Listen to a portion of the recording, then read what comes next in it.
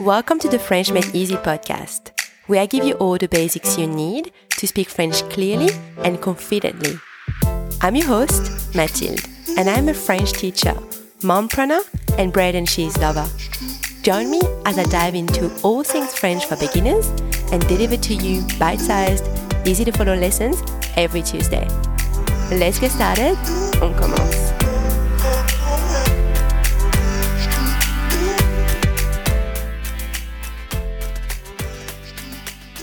Salut à tous! Hi everyone!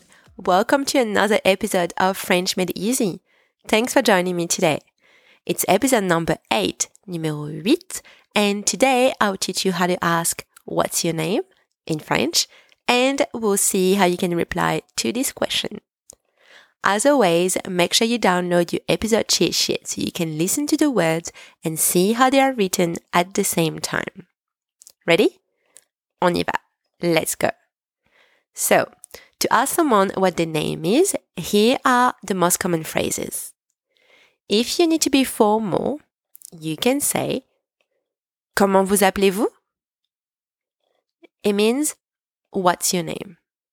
Comment vous appelez-vous? Okay, that one's a little bit hard. Let me just break that down for you.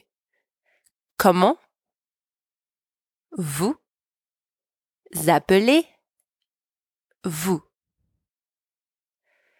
Comment vous appelez-vous?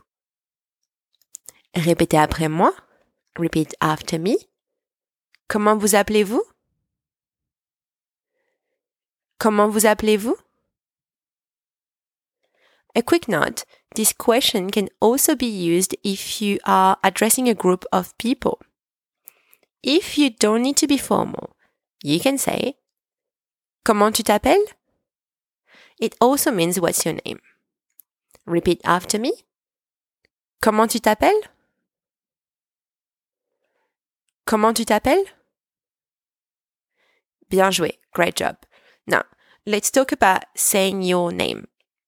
When you want to say your name in French, you can say Je m'appelle, meaning my name is, plus your name. So, for me, it would be Je m'appelle Mathilde. Let's now try with your own name. Repeat after me. Je m'appelle plus your name. Je m'appelle plus your name. Je m'appelle Mathilde. You can also simply say Je suis, I am, plus your name. For me, it would be Je suis Mathilde. Now, try with your own name. Répétez après moi. Je suis plus your name. Je suis plus your name. Je suis Mathilde. Both sentences can be used in formal or informal situations. If you want to be a little bit more casual, you could also say Moi c'est, also meaning I am, plus your name. For example, for me, it would be Moi c'est Mathilde. Let's try with your own name. Répétez après moi. Moi c'est, plus your name. Moi c'est, and then you say your name. Moi, c'est Mathilde. This sentence is used quite commonly by native French speakers, but bear in mind that this is quite casual. Okay, guys, well done. That was easy, right? Now, let's repeat all those sentences. To ask someone what their name is, you can say Number 1. Comment vous appelez-vous? What's your name? Formal. Number 2. Comment tu t'appelles? Also, what's your name, but informal. To tell someone your name, you can say Number 1. Je m'appelle, plus your name.